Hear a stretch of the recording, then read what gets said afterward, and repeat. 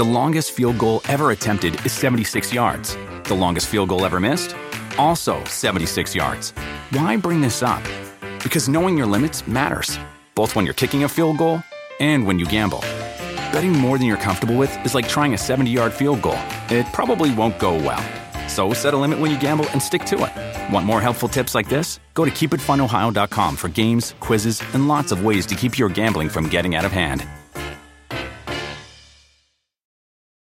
Do you want a beautiful lawn? Enter TruGreen, the easiest way to get a great lawn. Just water and mow, and they'll do the rest. Weed control, fertilization, aeration, and more. TruGreen is the official lawn care treatment provider of the PGA Tour, and they have a verified best price, which guarantees you the lowest price with no compromise on quality. You do you. Let TruGreen do your lawn care. Visit TruGreen.com, TruGreen.com, to get the best lawn at the best price with the best people. Guaranteed. Talk is Jericho, baby. Talk is Jericho.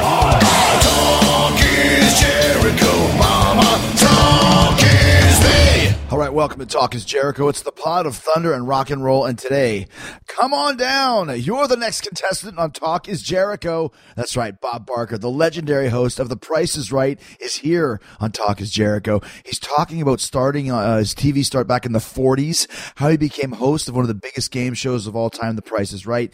You'll hear how his contestants were really chosen, some of his favorite moments on the show, as well as his favorite games. Bob's an animal activist, got his entertainment start in radio in Los Angeles, hosted a live game show as his first ever television gig. So many stories about the golden age of television. Bob's been in the show business for over 50 years, 60 years, and we're going to talk about his guest appearance on Monday Night Raw when he was the guest host, and he and I went head-to-head. One of my favorite WWE memories. It's funny because we had all of these special hosts for a while. It was like Saturday Night Live where there was a guest host every week, and there was a lot of bad ones. I don't need to say who they are, but my favorite ones were always Ozzy, Mike Tyson, and Bob Barker. And at first I thought Bob was going to get eaten alive because we were in Chicago. People know how the Chicago crowd, they don't take fools lightly. And I thought, they're going to eat Bob alive. But they did not. Bob had them in the palm of his hand within minutes, and we had one of the best times ever. Go on YouTube right now and watch The Price is Raw, WWE Price is Raw, Bob Barker and Chris Jericho. And man, what a great time we had. What a great guy. He did this show a few months ago. Bob is, get this, 93 years old. That's right. Bob Barker is 93 years old. You could hear from this interview. It was over the phone, which is rare. You guys know I don't like doing my interviews over the phone, but with Bob Barker, you make exceptions to the rule. So at 93 years old, he's still very lucid, told great stories, and a true Hollywood treasure and a true Hollywood legend. And like I said, my favorite WWE guest host of all time. I remember standing face to face with him, and I was like, Barker, I'll take you on any time, any place, anywhere. This was back in 2008 too, so Bob was like 82 or 83 at the time. Had the crowd in the palm of his hand.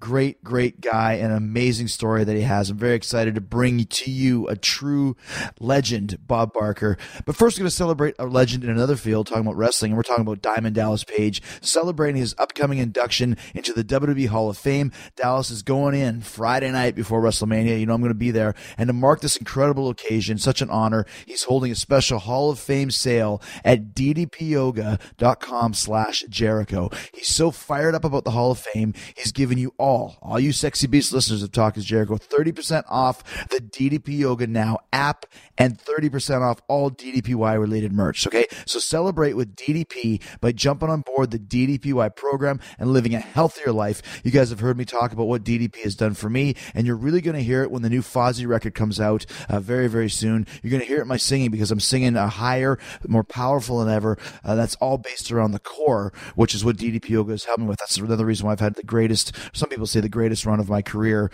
in 2016 leading into 2017. Never in pain, never hurt, because DDP has kept me loosened up and kept me fearless, given me confidence. I'm really, really happy with my work over the last 18 months, happy with my singing, and a lot of that's due to DDP and DDPY. I want to thank him for helping me, and I'm telling you right now, I'm urging you, you guys can do the same as me. Just pick up DDP Yoga. And the best thing is you can do it everywhere and anywhere. You don't have to worry about going to the gym, finding out where a gym is, getting your car and going. You can do it at your house. You can do it backstage at a venue like I do in my hotel room, in a dressing room. Just open the app and get started wherever you are and whenever you want. That app makes it so easy, and it's got a whole new set of workouts on it, so you'll never get bored. The app's also got tips for healthy eating and recipes to keep you on target. It's everything you need to live a healthier life. And right now, like I said, you can get 30% off the DDP Yoga Now app and all related merch at ddpyoga.com/Jericho. That's 30% off hats, t-shirts, yoga mats, heart monitors, so much more. Just go to ddpyoga.com/Jericho. Remember, this is the biggest sale ever on the DDPY program. Take advantage of it, man. Celebrate Dallas's induction into the WWE Hall of Fame. Celebrate if you're a fan. Celebrate if you're a peer like I am. Celebrate if you believe in his work.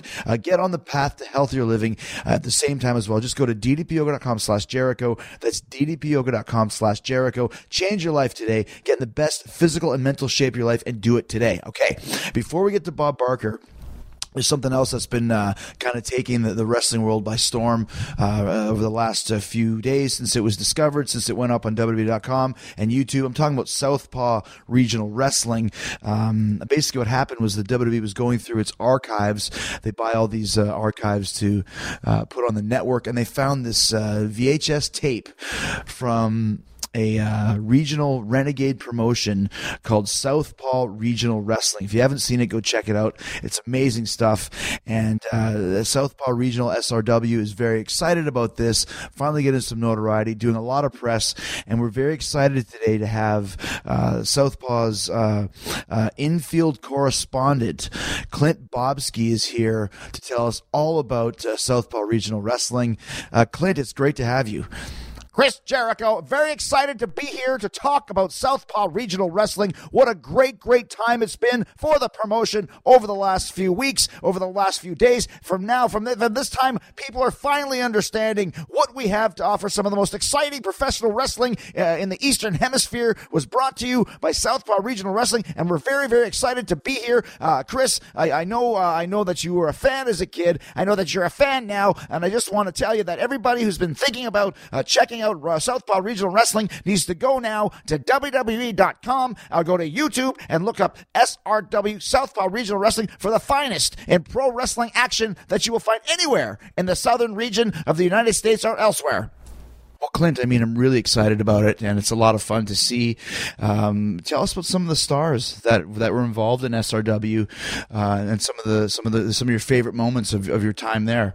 Well, Chris, I have to tell you right now that we are very excited because you've heard now in 1987 was a different time. We were competing with the WWF. Hulk Hogan was a great champion. We had a great champion as well. The charismatic John Johnson, who I thought should be called Jumpin' John Johnson, perchance, or Juicing John Johnson, but he would never have a nickname. He just wanted to be John Johnson. Had a lot of charisma. Didn't have a lot of charisma, actually had no charisma whatsoever. The kid was the shits, but he was forced upon us because there was a little bit of a scandal. He had some pictures of people involved with Southpaw Regional Wrestling, including Southpaw Regional Wrestling's commissioner, Dr. Craig Armstrong Smith III. So he was forced into a position, an unfair position, but I mean, man, that kid, he could move. He had a drop kick from the second rope that would knock your socks off, but my goodness, he had no charisma whatsoever. And I'll tell you what else his problem was? He used to grab my microphone. I didn't like it. When I'm the backstage infield correspondent, the backstage announcer, nobody grabs the microphone ever. That's my rule. No one grabs the microphone ever. And this John Johnson son of a bitch would try and grab my microphone at all times, and I just could not take it anymore. I finally had to cuss him out on live TV. You saw it. If you've watched SRW, you see that happen. I lost my cool. I lost my decorum. But that's what happens in the crazy world of SRW. You never knew what was going to happen. The finest professional wrestling action in the entire southern region of the United States. Well, another fine kind of a feud that was going on was between Big Bartholomew and Mr. McElroy, who then conned Big Bartholomew into signing the contract to win back his farm, and then we find out that Big Bartholomew never actually was pitted against Mr. McElroy. It was actually a swerve, and it was going to be Mr. McElroy's creature from the sea creature. Oh my goodness, what a denizen of Hades the sea creature was. We still do not know where Mr. McElroy found this horrible monster, this horrible creature. You see him in SRW, the look that he has, the face of a demon, the body of an Adonis, the green skin, and the face of a lizard. Very scary stuff. And poor Big Bartholomew did not know what he was getting into. Poor Catherine Christian Joy. They lost their farm to Mr. McElroy in the end because you just could not defeat Big Bartholomew. He could not defeat the sea creature. I mean, how can you defeat such a creature from Hades? We just couldn't understand where Mr. McElroy found this horrible creature, this sea creature, and in the end, Mr. McElroy ended up taking the farm of Big Bartholomew. It was a terrible thing. Big Bartholomew had to leave the territory. He went up to Stampede Wrestling and worked for Stu Hart up there. Afterwards, it was just a travesty of justice to see one of our biggest heroes in SRW, who was doing it for the USA, and he was fighting for all the southern countries. So that means he was fighting for Brazil and South America and El Salvador. Exactly, all the southern countries, everybody involved in the South. Big Bartholomew was for. He fought for the chickens. You see this? It was just a terrible travesty. Well, Clint, the thing is, we never got to see any of these matches because they were promoted for Lethal Leap Year. But in 1987, there was no leap year. So at the end of Southpaw Regional Wrestling, you see that there's no show because there's no Lethal Leap Year. I mean, are you saying that match still took place? Well, the thing was that the Lethal Leap Year closed circuit extravaganza was booked for the leap year of 1987, February 29th. Unfortunately, there was no actual leap year, but the good news was that we had an actual show booked at the Legion March 2nd in Hogs Head. There was a free pancake breakfast before the show. We had a fine turnout. The first 100 kids that showed up got a SRW pennant. There was free parking. Air conditioning was included with the ticket. So we did end up having what was considered to be the Lethal Leap Year show. It was just not on closed circuit. We did lose. Well, excuse my French, my Francais. We lost a shitload of money, and basically the whole company went out of business due to the fact that nobody could look at a calendar, and it just it really kind of destroyed everything. We promoted for months and months and months, and nobody looked at the calendar. How can no one look at the calendar? I can only do so much. Why didn't Lance Catamaran look at the calendar, or Chet Cheddarfield? That's a son of a bitch right there. I never liked him. It was probably his job it was his job to book dates. It was his job to book towns. He didn't look at a calendar. I'm blaming Chet Cheddarfield for all of this. I'm blaming him for the demise of SRW, but we still did have the Big Bartholomew versus the Sea Creature in Hogs Head. It was a fine show. We had a fine turnout. 150, 175, 65, 37 people showed up, whatever it was. Lots of pancakes left over, but it was still a good time for the kids. Had a great time. The families would just drop the kids off, and we became a damn daycare half the time with these little brats running around all over the place and jumping into the ring and bouncing up and down on the bottom rope. And I would have to say, hey, you damn kids, get out of the ring. Get out of the ring, you damn kids. There's pancakes over there and free parking. So it just kind of, it was a tough time for the whole SLW promotion because nobody could look at the calendar. And as a result, we lost money and guys started leaving in droves. Tex Ferguson got in his Camaro and drove away. We never saw him again. El Barba Grande, he never even got on the plane. We don't even know what happened to him. Never saw him. Sent in a hell of a highlight video, as you see. Mr. McElroy, Big Bartholomew were there. The Sea Creature was there. Christian Joy was there. Pelvis Wesley ended up winning the Battle Royal to face John Johnson, but of course we never actually had that match because the whole thing was canceled because we didn't have any money, and it was a sad demise for at our peak. We were drawing 15 to 20 shows a month, and we were doing at least 100, 150, 200 people a show. So you know that we had a fine fan base, a lot of people in Hogsburg, Kirkland, Mobile. There was a lot of people that would come see the show, cheer on our stars, buy programs, buy popcorn. It was a golden era in the time for professional wrestling, and then everything fell apart. But now, finally, after all these years, we're getting a little bit more of a notoriety. We're getting a comeback, and you can check all of this out on YouTube and on WWE.com. And damn it, I miss those days. Damn it, I wish I was still there. Damn it, I wish there was still Southpaw Regional Wrestling. You're going to look at it with a tear in your eye and a smile on your face. So go check it out now.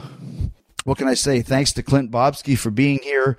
If you have not seen Regional Championship Wrestling, Southpaw Regional Championship Wrestling, go check it out. It's a hoot, as they would say. Lance Catamaran, Chet Cheddarfield, John Johnson, Tex Ferguson, Chad Too Bad. Lots of great performers, and it's something. It's a treat. It's going to be a treat for you, and it's also going to be a treat to have Bob Barker here today on Talk is Jericho.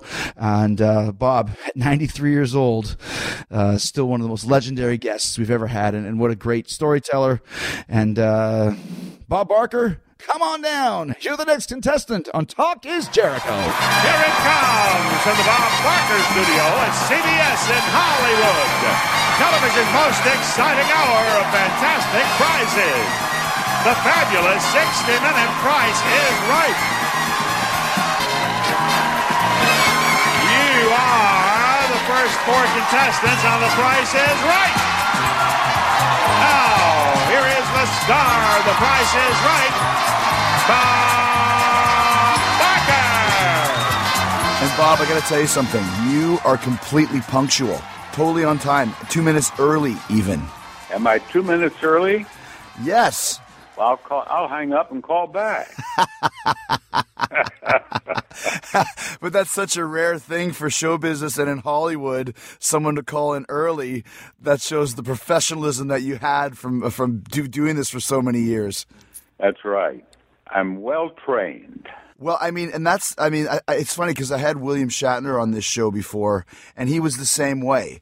It's was he? Yeah, you come in through the system the way that you did, and you learn how to be a professional at all times. And it almost seems like the attitude of being late, like Hollywood people have, doesn't fly for guys like you. Well, I started out in radio, and of course, it was a small local station, and everything was live there.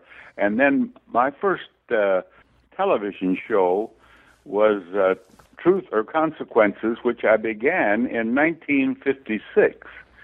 And 1956, everything was live. And when you do a show like Truth or Consequences, you have to be on the money.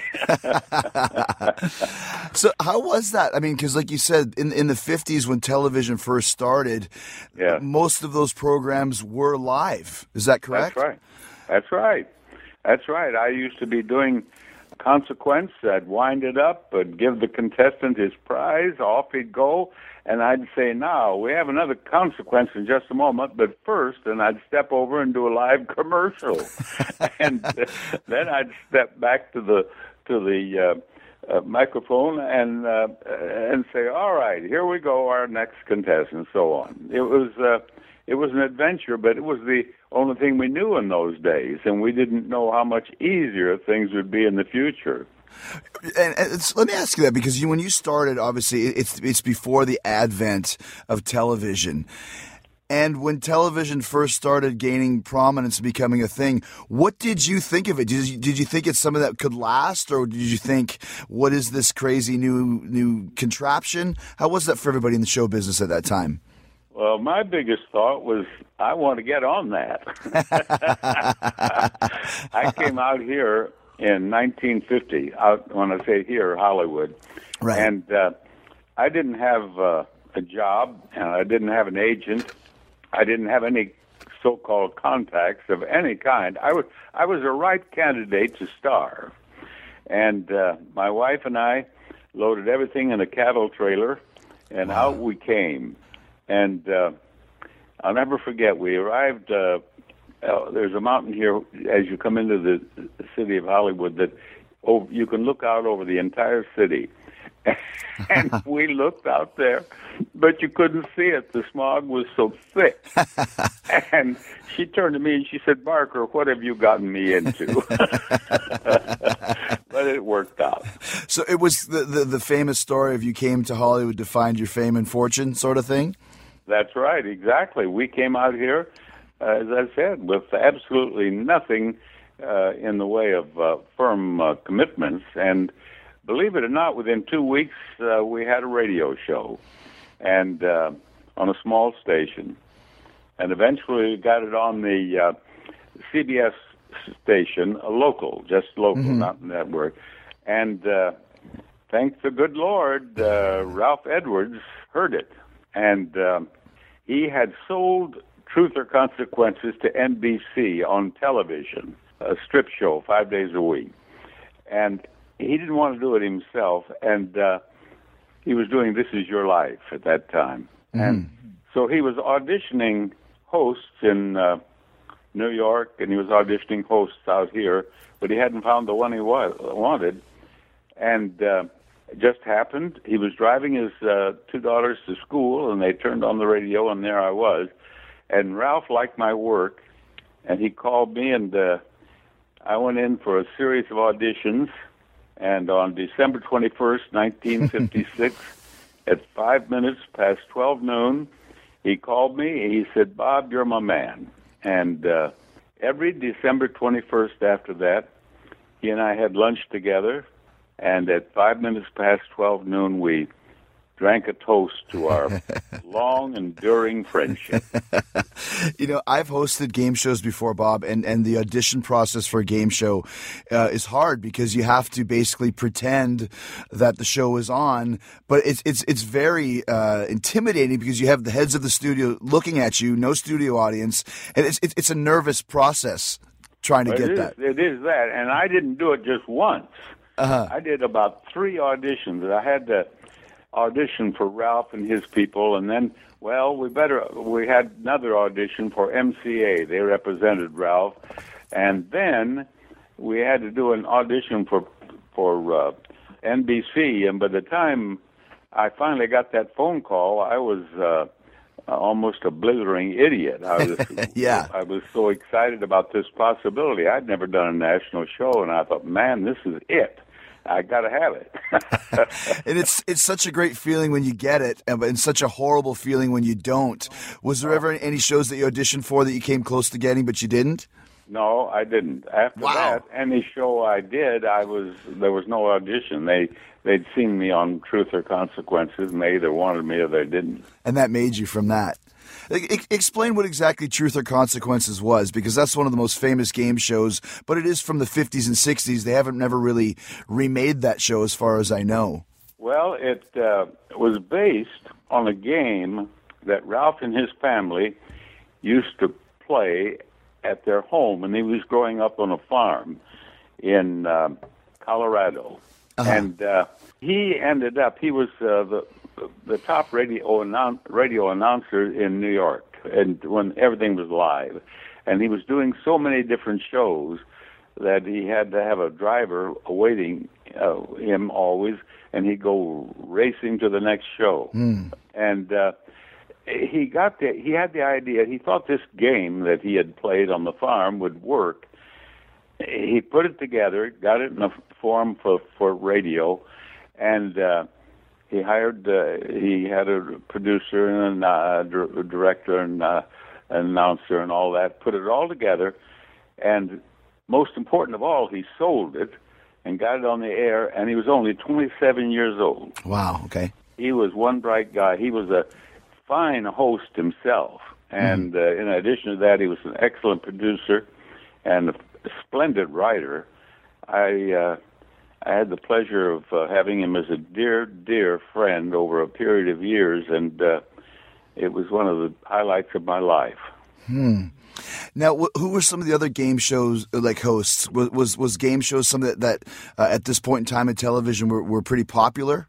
Oh, yes. It was really a glory period. I remember Jack Bailey on Queen for a Day. Joe Jolly Jack. He'd get those contestants up there, and they'd start telling. Well, at first they would tell some funny stories, but why they wanted to be Queen for a Day.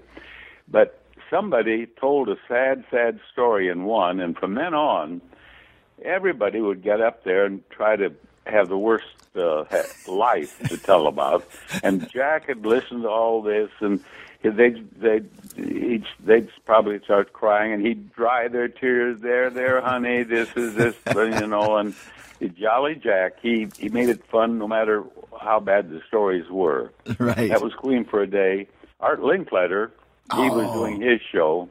Art Linkletter was a top host, and his wasn't really a game show. It was just a sort of an audience participation affair where he'd go out and talk with everybody. And he was best known probably for his interviews with kids.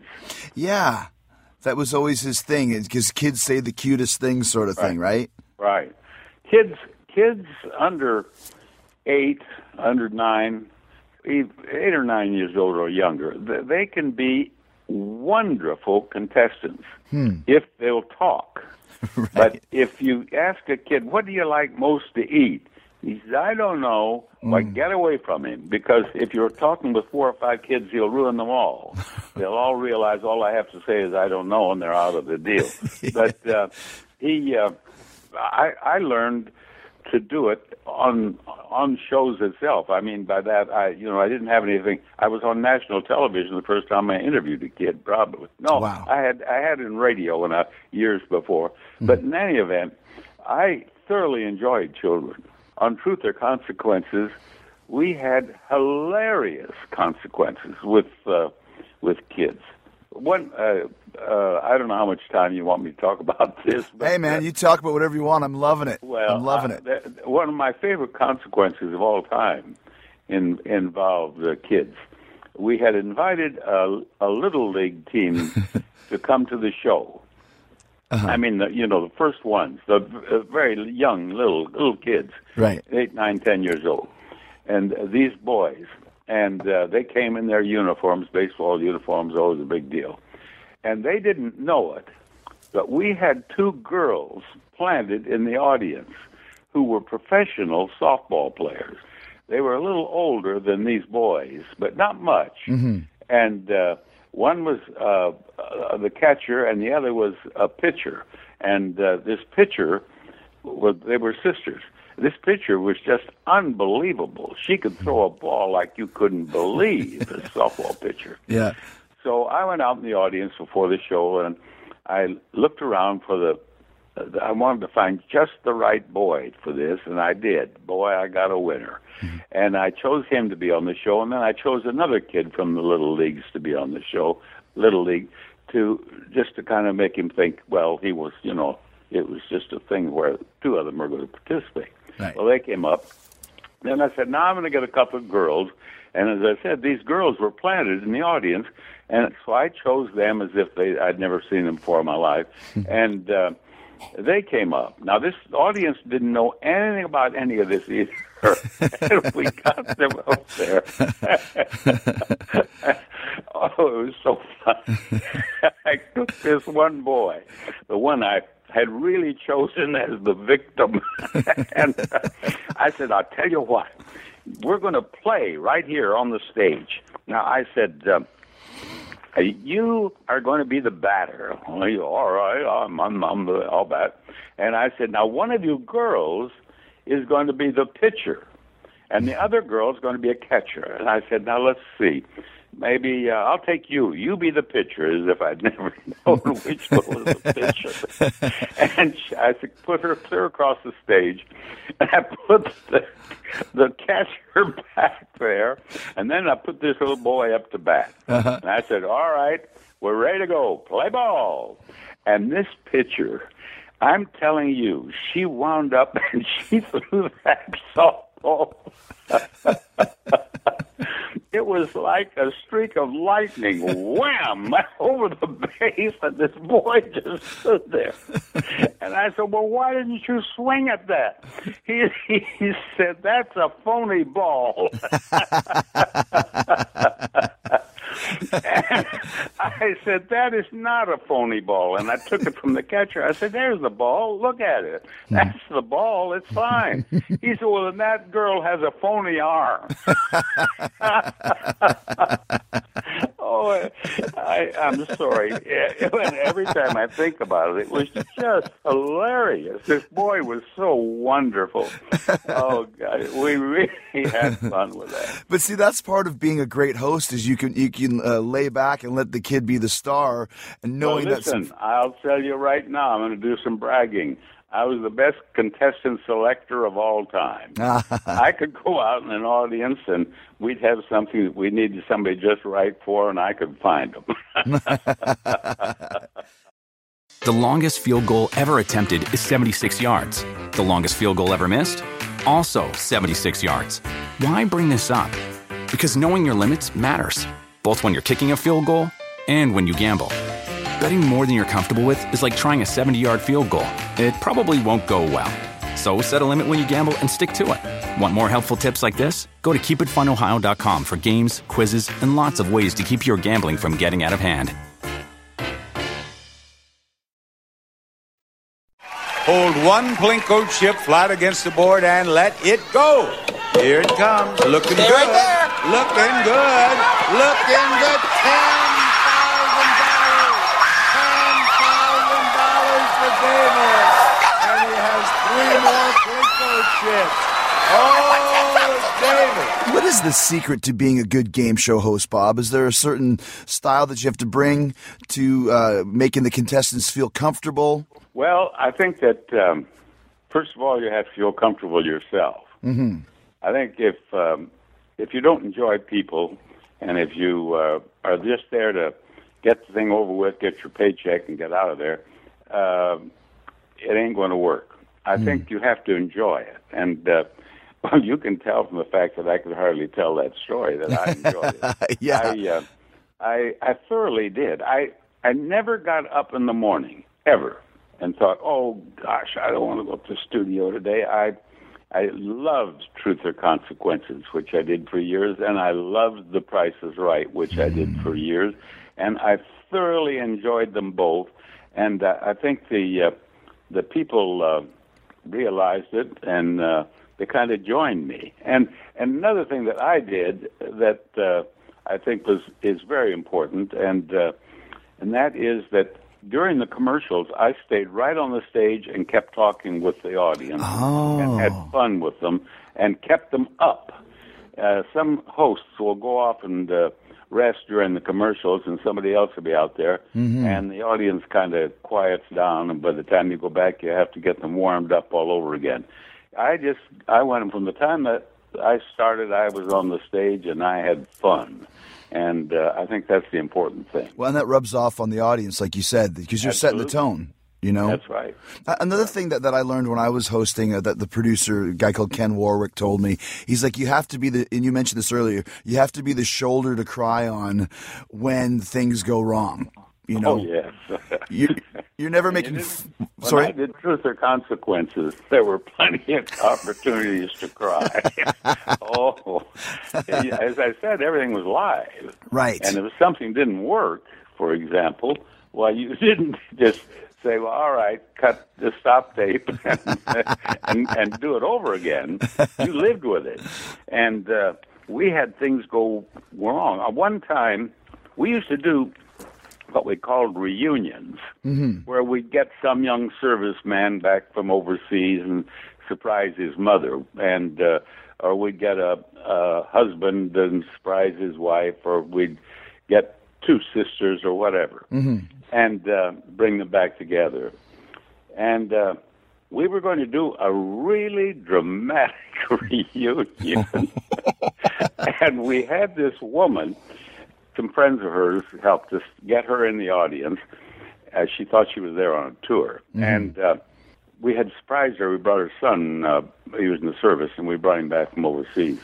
And so we were going to have this tour that this woman was with come in to our studio in the back and be backstage just as this boy was to be introduced. Right. And so then I was going to get her out on stage. I was going to go over to them and choose one of the people from the tour and bring her out on stage.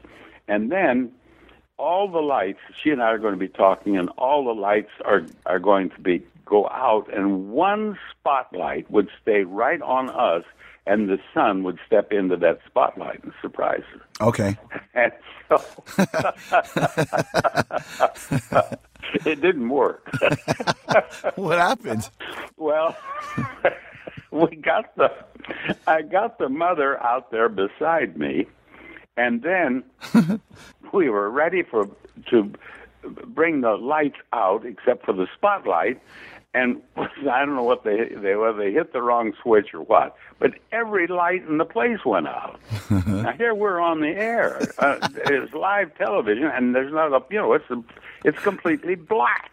And I had to keep talking, or I knew they'd think their television sets were out. And I kept talking, and I had fun with it, and got a lot of laughs. And we finally got the lights on, but it was like a couple of minutes, and that's a long time in the darkness. Well, sure. What are you saying? Like, there's no lights? Well, I didn't want to tell them that the boy was going to be there or anything like that, you know. I mean, I didn't want the audience knew what we were going to do. I set it up before. Right. But finally, they got the lights on, and we got the boy out there, and we had a good reunion. But I got a letter that I loved. I got a letter from some lady in the Midwest, and she said, "Bob, you do your best work in the dark." Oh, it was funny. When you started doing Truth or Consequences, you're talking about how TV started becoming such a nationwide, phenomenon. Did that catapult you to becoming a very famous guy at that point in time? Well, no, I was doing what I did all my life. I had a radio show where it was audience participation. And when television came on, of course, I wanted to be on television. Right. And television was so new. Here in Hollywood, I suppose in cities all over the country, there were crowds of people standing in front of store windows watching television. They didn't have a television at home. Really? Yeah, sure. It was new. Wow. Particularly when they were playing a football game. Oh, okay. USC or UCLA was playing a football game. The street would be crowded with people who didn't have television sets. They were watching the football game. Sure. It was, I'm telling you, it was new. Were they expensive at the time to buy a television set? Yeah, I think they were pretty expensive for those days. Gotcha. So only certain families could afford it, and the rest would just go, like you said, gather around and watch. Well, they wanted to see what it was. It was completely new. And pretty soon, everybody had a television set. I'll tell you what, I had a commercial on television before I had a television set. Oh. That's right. Yeah. I used to have a friend. My wife and I lived in an apartment, and upstairs above us, Rosie McHarg was his name. He was a clarinet player and played with some big bands, and he was playing with Red Nichols and his Nichols and his pennies, or something like that. I think on Hollywood Boulevard at the time. And he had a television set, and my wife and I used to go up and watch television with them until we got one. Watch your commercial on his set. No, we weren't. My commercial was live. Okay, gotcha. Because that's how commercials were. Like you said, there were live reads on the air. Everything was live. Yeah. There was nothing was taped. Yeah. Wow. Let's talk about the advent of Price is Right. I mean, one of the biggest game shows of all time, still very, very popular. Was this something that you were involved in from the start, Bob, or did they call you in on the project? Well, it had been on the air. In radio with Bill Cullen as the host. Right. And it'd been very successful, but it was not at all the show that I did. All it was a group of contestants, say 4 or 5, at a table, and they bid on different things, and Bill had as much fun as he could with them. And it went off the air, and was off for a while, and Mark Goodson, who owned it, he was brilliant. And he was going to revise it for television, which he did. And then he had seen me on Truth or Consequences, and he wanted me to host the show. And I was still doing Truth or Consequences, but we were doing it in syndication by that time. And I could do it because it was on CBS Network. Okay. And so he invited me in to see what he had done with the show. And he said, "What do you think?" I said, "I think it'll work." And he said, "I think it'll work too." But we didn't know I would do it for 35 years. I mean, but it was a hit from day one. It was a top-rated daytime show from the first day, and it was a joy to do. It was fun to do. And incidentally, now don't misunderstand me, Mark Goodson was always very generous with me when it came to money. But I found out Bud Grant was the head of daytime at CBS at that time. And later Bud and I became friends. And Bud told me that he had told Mark Goodson that he would buy Price is Right if he could get Bob Barker to host it. Oh. And if I had known that when we talked money, I would have made a lot more money than I did. Right. You hardballed him a bit. I told Mark Goodson about that, and he laughed. He thought that was a great joke. But that was a thing. I grew up in the 70s, so daytime TV was a really big popular thing. And I remember I would watch Price is Right every day, especially during summer vacation. And like you said, it was such a fun show to watch. Here I am, like a 8-year-old kid watching Price is Right, but it's fun. It's fun. Oh, yeah, we had great fun on the show, and it was another show where you never knew what was going to happen. And we had a lot of fun doing it. How would you guys, was it really a random selection of the contestants, or did you kind of know? No, what they did, the line formed to come into the show well in advance, and one of our producers would go out and just go down the line and talk with everybody there and make some notes and go in and make the selections. And he would try to choose people he thought would be fun. That was the whole idea. Because people would just go nuts. Like, that was always one of the best parts of the show, because the camera would be moving. Well, they didn't know their name would be called. Just zooming in on people. They'd be freaking out. Yeah. I mean... What? Did you ever see the most famous incident in our history? What is it? Well, I was behind the doors. I didn't see it myself. I was behind the doors when I was just for my introduction. Right. And Johnny Olson was the host at the time. Yeah. And I mean the announcer at the time. And he called the names of these various people, and he called this one pretty young lady's name, and she had a very low-cut dress. And she jumped to her feet and jumped up and down. And as she did that, both of them came in right out out of her dress. And she didn't know it. And she came right on down with the And of course, the audience was screaming. And I didn't know it because I couldn't see. I was behind the doors. And so Johnny then introduced me, and I came out. And I thought this audience was just, loved me. I thought, oh, Barker, they love you. And finally I realized no audience would ever like me this much. And I said, Johnny, what has happened out here? And Johnny said, Bob, this girl has given her all for you. And I knew what had happened. Oh, it was funny. That played on various occasions around the country. It was undoubtedly the most famous single incident in Price is Right history. Were there certain contestants when they come up there, like, and obviously I can probably know the answers, that you want them to win because they're so likable? Oh, sure. I always wanted them to win. They didn't always win, of course, but it was fun when they won, and I loved winners.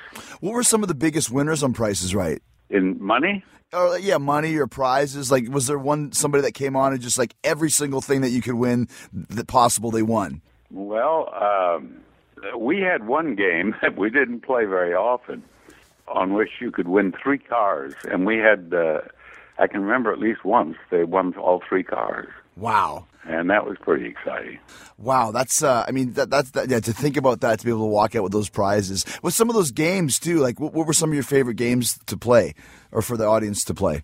Well, I like that particular game because you could get just tremendous excitement, because the way I would build it, we had 3 doors. Hiding behind each door there was a car. Mm-hmm. But no one knew that. Okay. And so everybody came to the show hoping to win a car, I think. Right. And here I had this contestant, whoever it was, playing this game. And I'd say, now I have a thrill for you. Look at this. You can win this. And they'd show this first car. And the audience would go wild, of course, like they always did for cars. And she'd get very excited. And I would build that just as much as I could. And then I'd say, now, in addition to that car, you can win this car. And boom, there was the second car. And now they're off they're out of their seats practically. And then I'd say, but that's not all. You can win this. And boom, the third car. And by that time, the audience was just absolutely crazy.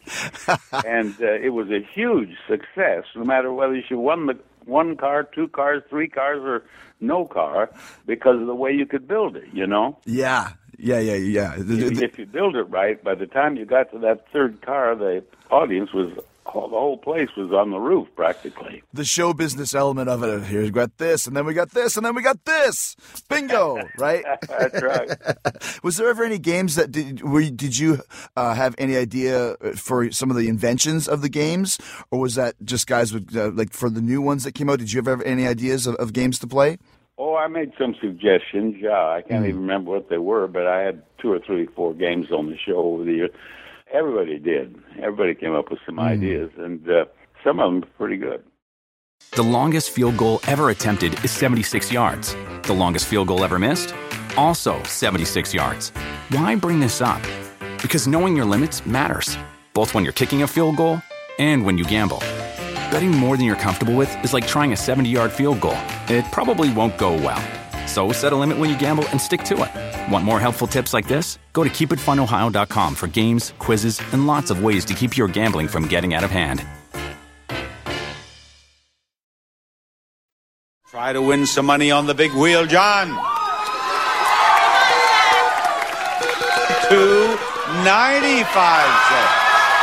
I assume you're not spinning anymore. She's not. Let's talk about one of your most famous accoutrements, Bob. Your famous microphone. This. Well, it was actually very practical. Doing a show, and particularly like Price is Right, where there was so much excitement, and the contestants had so much to get excited about. Why, they were all over the stage. You know, they jumped back 3 or 4 steps, or they'd do this, that, and the other. So I had that long mic, so I could keep them on because they were the show. Their excitement. We wanted to get every bit of it. Right. I'd keep that. I had that long mic so I could reach them when they jump around like that. And then beyond that, it was long and it was real skinny because we didn't want to block their faces. Oh. If you had a big mic, you'd block their face. With this skinny microphone, I could have it right in front of them, and you could still see their faces because their reactions were such an important part of the show. What a great piece of trivia. I mean, that makes perfect sense. One of those, I had 3 of them, and one of them is in the Smithsonian now. It's so synonymous. I can think of you and Gene Rayburn having those long mics, and that's about it. Like, it was created just for a game show host, it seems. Yeah, I haven't seen him on any other show either. It's classic. Like, I want to see a singer of a rock and roll band using one of those one time. You and I met when you were hosting Raw, WWE Raw, and we were going through this phase of having a guest host every week. And when you came in, and this is, I wrote this in my book, that Bob Barker was the best guest host we ever had in the history of Raw. Well, thank you. I'm delighted that you did that. And incidentally, I was awarded one of these, it looks like one of the championship belts, you know. A Slammy or something like that? This is called the Slammy Awards? Yeah, I guess. Because I was selected that year as the best host they had. That's right. Well, I mean, and the reason why is we were in Chicago, which is notorious for having this hardcore crowd. They're always very loud, but sometimes when guests come in, they kind of like, they boo them or just dismiss them. And, well, I got the championship belt because I wasn't booed. you weren't, but I was actually sat back and watched a master class on how to work a crowd, because I was thinking those guys are going to tear Barker apart. And you came out there and right off the bat had them in the palm of your hand. Well, I'd been before audiences for a lot of years before I ever got out there. Yeah. That's what I mean, though. It was just such an amazing. I was like, wow. It was. How did you get involved with that? Were you a wrestling fan? Are you a wrestling fan? No, not particularly. But they just called me and asked me to do it. And you thought it'd be an interesting. However, I know a lot more about wrestling than most people. I'll tell you why. Why? When I got out of the Navy and went back to finish college, I was married by this time, and I wanted a part-time job. And my father-in-law produced or promoted the wrestling matches in Springfield, Missouri. And he had me run the concessions there, popcorn and soft drinks, Yeah. And so I saw a lot of wrestling before I ever came up to Chicago to do that thing with you. Wow. Do you recall any of the guys that were there at that point in time that were wrestling there? Well, I'll tell you who was there before the rest of the world didn't even know him. Was Gorgeous George. Oh, wow. Remember Gorgeous George? Absolutely. Oh, he was a showman if I ever saw one. And he was there. I'll never forget one stunt he pulled. I don't know what happened, but somehow he actually got a little scratch on his face of some kind, Mm-hmm. And this guy, he made a big thing of it. His opponent would throw him down or somewhere where nobody could see him. He'd reach up there and he'd spread the blood all over his face. Mm-hmm. So he looked like he'd been on the verge of being killed. And he had them absolutely out of their minds. He did. Some of those guys were pretty funny. Well, yeah, like you said, some of them were good athletes too. Well, athletes and showmen, good entertainers. Yeah. And what I if you remember this, when you hosted the Raw, we had The Price is Raw, which was we were doing kind of a Price is Right thing with some of the guys and girls on the show. Right. And at the time, I was like this really evil bad guy, and it was very serious and always angry, and really dropped into the character of it. And I remember that you and I got face to face, and I got mad at you, and I was like, Barker, I will take you on any time, any place, anywhere. And you went, Chris, don't make me take you over my knee. Now, Bob, I am a seasoned professional, much like yourself, but I almost burst out laughing, and I remember thinking, I can't laugh. Now, wait a minute, you were splendid. Yes. And I might add, you had a beautiful physique, and you were a very good athlete. I've talked about you, that interview that I did with you down there in Contestants Row. Well, we got without you, I probably would never have gotten my belt for the best host. We tore the house down, Bob, because, like I said, I was this hated guy, and no one could get to me except for Bob Barker. And I remember I told you, now listen, I'm going to take you over my knee. Yeah. And spank you. And I'd have about as much chance of doing that as I would of going to the moon. People were so into it. They're like, we want to see Bob Barker versus Jericho at WrestleMania. And I was like, Barker, I will take you on anytime, any place, anywhere. Like serious. Like, I want to fight Bob Barker. And people just ate it up. They loved it. Oh, they loved it. Well, why didn't you? I don't know how I've done an interview with you before, haven't I? Well, never for my show, but we did a few things afterwards on Raw, and you made a couple like appearances and stuff like that. But yeah, that night was a tremendous night that you and I just really worked together to take that crowd on a ride. Oh yes, I've complimented you time after time to people about how splendidly you did that, and got up there and acted as if we were we were really going to go at it. If I'd been out of my mind. I had my Price is Right name tag that said Chris on it, and I just had it on my chest, like on my bare chest. Right, on your bare chest. And I took it off and I crumpled it up and I threw it on the ground, and you're like, Chris. I remember the whole thing. You better pick that up, Chris. I wish I'd known this, and I would have brought it up myself. Oh yes, I've complimented you. In fact, I've watched it and wondered about you, and here I am talking with you and didn't even know it.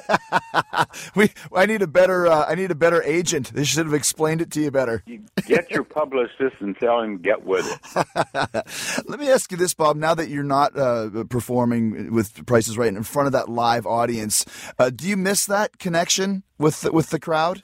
Yeah, I do. I kind of do. I do. People often ask me, what do you miss most about Price is Right? And I say the money. But that isn't what I miss most. I do miss that. I don't sit around and cogitate on it or anything like that, but I do. It was stimulating. Right. It was challenging and stimulating, and I think you need that in life. Well, and you never know, like you said, you never know what you're going to get with that live audience. No. And you have to really be a professional and work with it to get them cheering if they're not, to get them to calm down if they are, whatever it may be. You have to roll with it and make the best of it. Yeah, the instant gratification too of the live crowd, you know. Bob, we're getting ready to wrap up here, but I just wanted to touch on the fact you've been very outspoken about the treatment of animals, and that always became your thing. Are you still very involved in that? Oh yes, absolutely. I probably spend more time on animal things now than I ever did, and I'm happy to say that we're making huge advances. The animal rights movement, when I started, for one thing, it was mostly women. Mm-hmm. There weren't very many men involved. And over the years, I've seen men become probably as involved as women are. And animal rights people, somebody'd say, well, he's an animal rights activist. Well, what is that? And they didn't even know. But now everybody knows. And I describe the movement like a huge snowball that's rolling down a mountain, and it's going faster and faster and getting bigger and bigger, and ain't nothing going to stop it. It's been heartwarming to see it happen. What was the reason why you got so involved in that?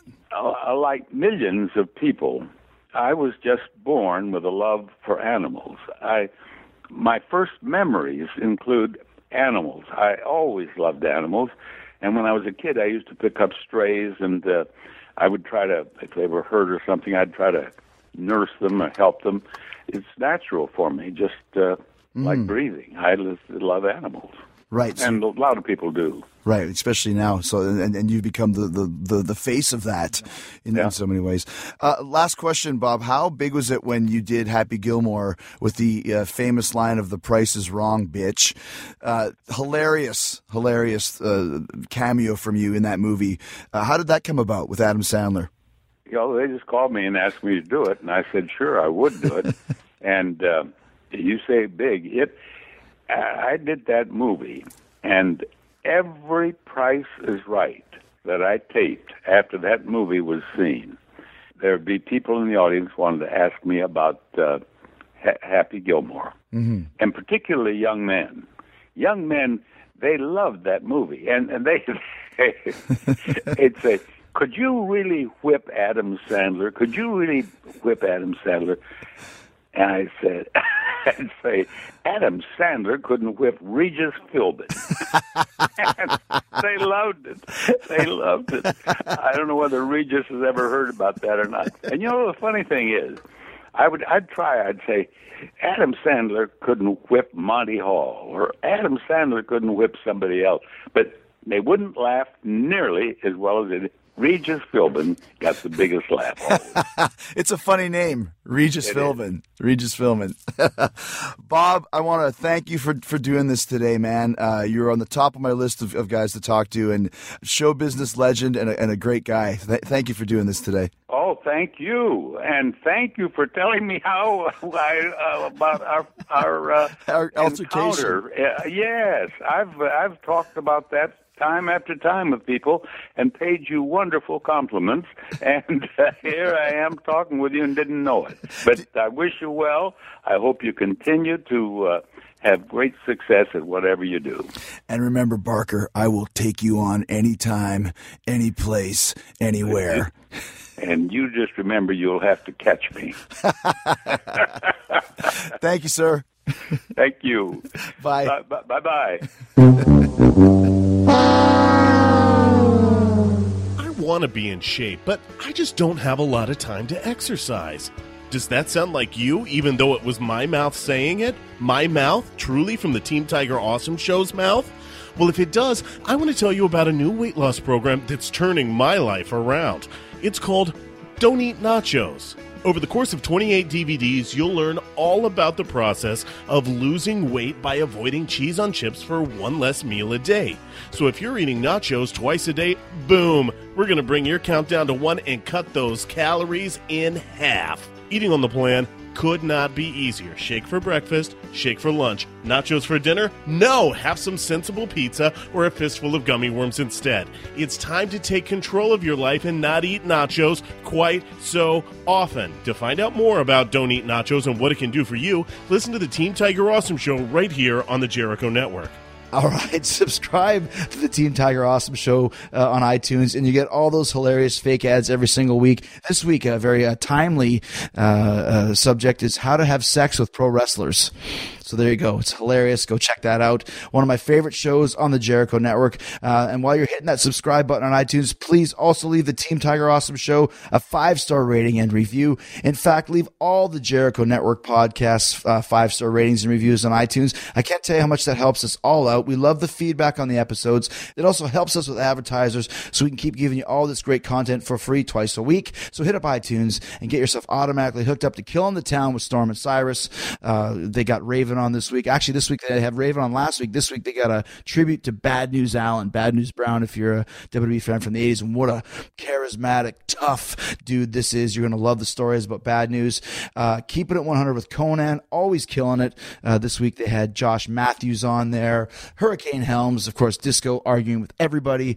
It's just one of the best shows that I've heard. And, of course, the latest huge smash hit, The Raven Effect. Oh, my goodness. They're finally getting this all figured out. Mr. Skin is on this week from the celebrity website, Mr. Skin, and also Busby Berkeley, Chad Damiani. Raven's got a great whack pack of his own. Go listen to that. And if you want to be terrified and get your socks scared off 5 days a week, Beyond the Darkness on the Jericho Network, go check that out. The paranormal tales are going to drive you crazy. And just a reminder, Talk is Jericho participates in the Amazon Associates program, an affiliate advertising program designed to provide a means for me to earn fees by linking to Amazon.com and affiliated sites. You can link to Amazon at podcast1.com by clicking on the Killer Deals button at the top of the page. Go buy whatever you want, and Amazon will take care of everybody, okay? And also thanks to all my other great sponsors that you can find on the Killer Deals button. DDPyoga.com/Jericho. Remember, get 30% off the DDP Yoga app and all DDPY merch. The Books, go to Books.com and use the promo code Jericho to get 20% off your order and free weekday shipping. And to BetDSI, register at BetDSI.com. Use the promo code Jericho25. That's my last name and the number 25 to get $25 for free plus a 200% bonus on your first deposit. Go win some cashola. All right. Thanks so much to Bob Barker for being here. Like I said, a true show business legend, a total gentleman, 93 years old. Okay. okay? I hope I'm that lucid and that cool and that smart when I'm 93. Thanks also to Clint Bobsky from Southpaw Regional Wrestling. If you haven't seen it, go check that out on WWE.com or YouTube. It is hilarious. Boy, taking you right back to 1987, the regional promotions, and Clint gave us all the information on that. And thanks also for listening to the show, and keep listening for the 60-second AP News headlines coming up next and coming up on Friday. Another one of my oldest friends in the wrestling business, King Haku, is going to be here. What a great guy. I met him when I was working in Mexico. He took me under his wing. We were in Japan together, WCW together, WWE together. Great guy. It's his podcast debut, at least his full-length podcast debut. I think he's done a couple shorter ones, but he is, wow, what a great guy. And ask anybody, the toughest man in the wrestling business, maybe even the history of the wrestling business, at least the modern day from my generation. Haku, King Haku, is going to be here. He's going to be here on Friday. We'll see you then. In the meantime and in between time, stay hard, stay hungry, peace, love, and hugs, and remember, yeah, boy, come on down. You're the next contestant on Talk is Jericho. You can download new episodes of Talk is Jericho every Wednesday and Friday at podcastone.com. That's podcastone.com.